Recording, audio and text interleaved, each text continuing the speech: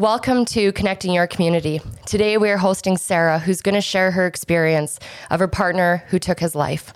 We are here today to raise awareness. We are here today to promote local resources. We are here today to shed light on the fact that men are struggling and that men are not alone. May we come together as a community to break the stigma of mental health and always continue to raise awareness against suicide.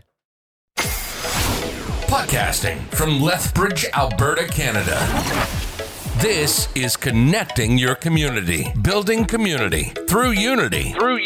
Getting things done takes activism, and Blaine Higgin and Mallory Christiansen have come together to share firsthand community voices, bringing awareness to community issues, watching how other communities handle like problems, and sharing their successes. Connecting your community. Here are your hosts, Blaine Higgin and Mallory Christiansen.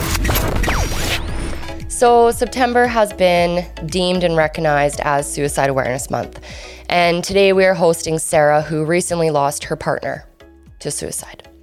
We're going to be going through some of your own experience. We're going to talk a little bit about who you are. So without further ado, Sarah, can you let our followers and listeners know who you are and a little bit about yourself? Hi guys, I am Sarah Herringer. I am a mama of two wonderful kiddos. My son is 12 and my daughter is 10. And born and raised in Lethbridge? I grew up in Medicine Hat, actually. Been here 21 years. Okay, so actually that makes me just want to raise some awareness about what's happening in Medicine Hat. Absolutely. Over the last 5 months, since May, there have been over 9 deaths of men who have taken their life. And so because it's Suicide Awareness Month, it's important that we have these conversations, just not in September, that we continue to have these conversations. So, we were talking about Suicide Awareness Month, and we brought you on, and this is always a really tough one, right? To share your experience about losing your partner. If you're comfortable, tell us exactly kind of what had brought that about. He had been struggling with alcohol addiction for many years.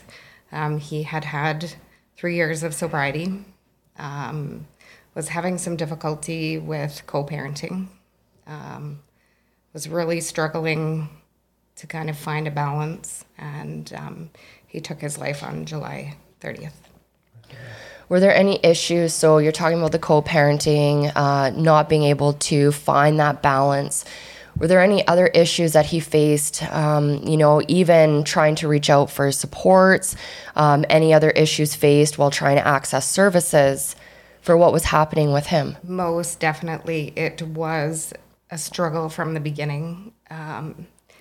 He always wanted to get help, and he would reach out, and there was either such a delay in when the service was available or such inconsistent service. He had gone through Alberta Health Services. Within a year, he had 5 different counselors. Which, how do you make a connection when you're not even seeing the same face and having to tell your story over and over and over again?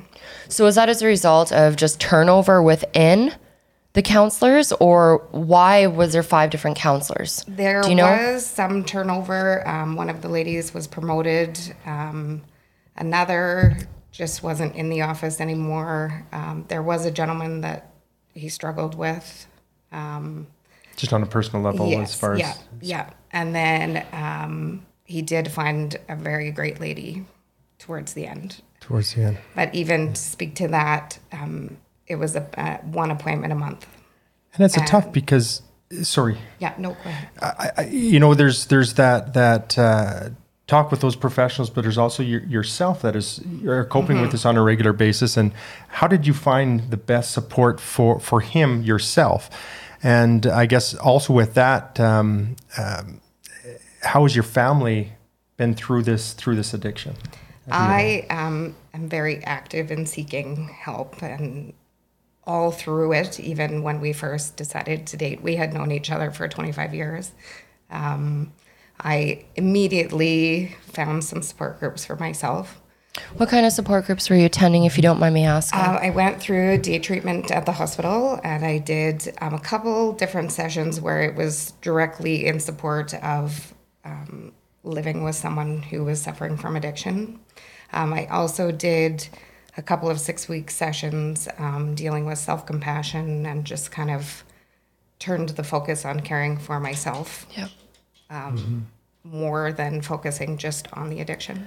Did you ever find yourself at night, let's say if he didn't come home and you knew that he was drinking or whatever type of addiction that he may have struggled with, how did you cope with that, knowing that you didn't talk to your partner for a couple days because they might be on a bender? Did you ever fear that maybe he would have taken his life or an accident happened? Like, how did you cope through those nights? A girlfriend and I were actually speaking of this last night.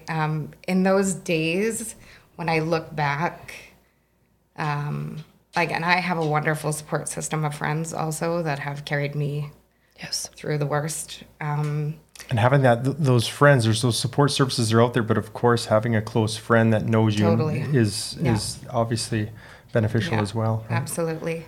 Having to go to those people. And just like I think back and I don't even know how I got through the days. I just kind of carried on.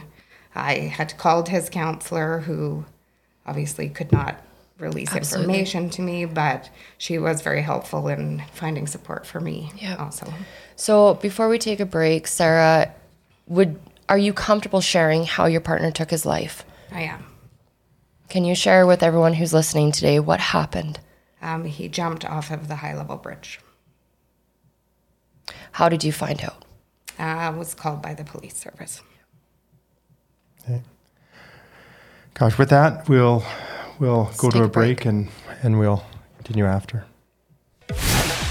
This is Connecting Your Community with Blaine Higgin and Mallory Christiansen. We'll be right back after these messages. Freddy's Paint is all about saving you time and money with quality Benjamin paint and our helpful design and paint professionals. Freddy's Paint, voted best of the best 20 years running. Freddy's Paint and Details, 210 17th Street South. There's a new art shop in town. What? Watercolors, acrylics, pastels, brushes, oils, canvas, and paper. Oh! Where? It's new, the Art Room at Smith's Audio on 13th Street North. For high-performance sound. And super art supplies. So you shared with us that your partner has taken his life. He jumped off the high-level bridge.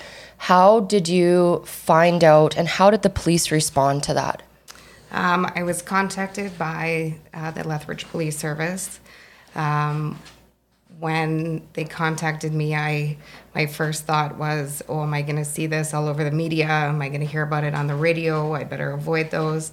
When I asked the officer, he kind of chuckled and said, if we reported all of them, that would be all that was on the news. So then it sounds like there could be more suicides that are happening within our own community. And a lot of us may not know unless, you're connected to someone who has just recently lost someone in their life, right? And I know for me, I remember even being as young as 16 and having friends who have taken their own life, right? And we don't talk about this enough. We've had a young girl in Chestermere, Alberta, who just recently took her own life because of bowling, and it was just too much. And suicide awareness, suicide prevention, we need to talk about this every day, not just per month, not just on Let's Talk one day. No, this is something that is happening, and dramatic increase in mental health deterioration, especially through COVID, is a real thing. And, we also see the statistics of Alberta government, just that men are more likely to take their own lives than women, right? So it's something that we need to talk about.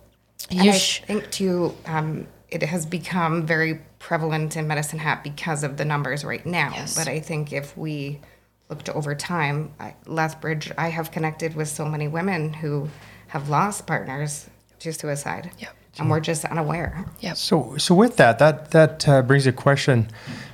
There's a lot that are obviously that you have connected with, and how do you cope with them? And is it working together with them and some of the different struggles that they've had? Is that what helps you to continue on in your family? Absolutely. And just kind of sometimes when you think that your thoughts may be totally wacko and you speak with someone that has had similar experience and they are feeling the same thing, it's just reassuring to know that you're not losing it.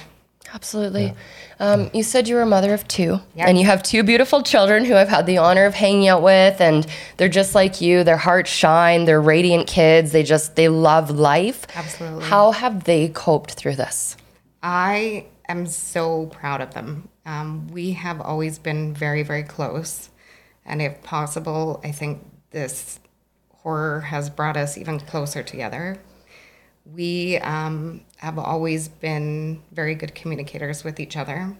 And although they never experienced him actually having been drunk or in an addictive phase even, once he went to detox, once he went to rehab, like they had to be aware. And I always was very careful in being age appropriate and things about Absolutely. them. But they have been my shining light in this. They have the resilience and just the strength that they have shown. And I myself go to a counselor, a private counselor, and I have spoken a lot with her about how to help my children. And she commends me always for how I have dealt with them and the strength that they show. One thing you shared in that I just want to touch on, sorry, Blaine, it just came to my heart, was you shared that they never saw your partner drunk. So was that boundaries that you had put up with your partner when he was drinking to not come home? Or how did you almost kind of protect your children from I think the addiction? Part of it was being naive to addiction. This was my first experience dealing with someone with addiction. And in the beginning, it was him that would just take off. And that was how I knew that things were not right if he didn't come back when he was supposed to be there. Right. So I guess, wow, it's a lot to talk about. And in closing, what do you hope to say to those that do have partners that are struggling with addiction? What do you find that in any of your discussions you've had with counseling and with others, what could you say to those? I would say there comes a lot of shame, and you want to protect, take care of yourself first and foremost. The person with addiction has their own struggle, and it's only them that can get through it, no matter what you do. And this has shown me, because I know I was very active in trying to help. Yeah. Mm-hmm. Right. Yep.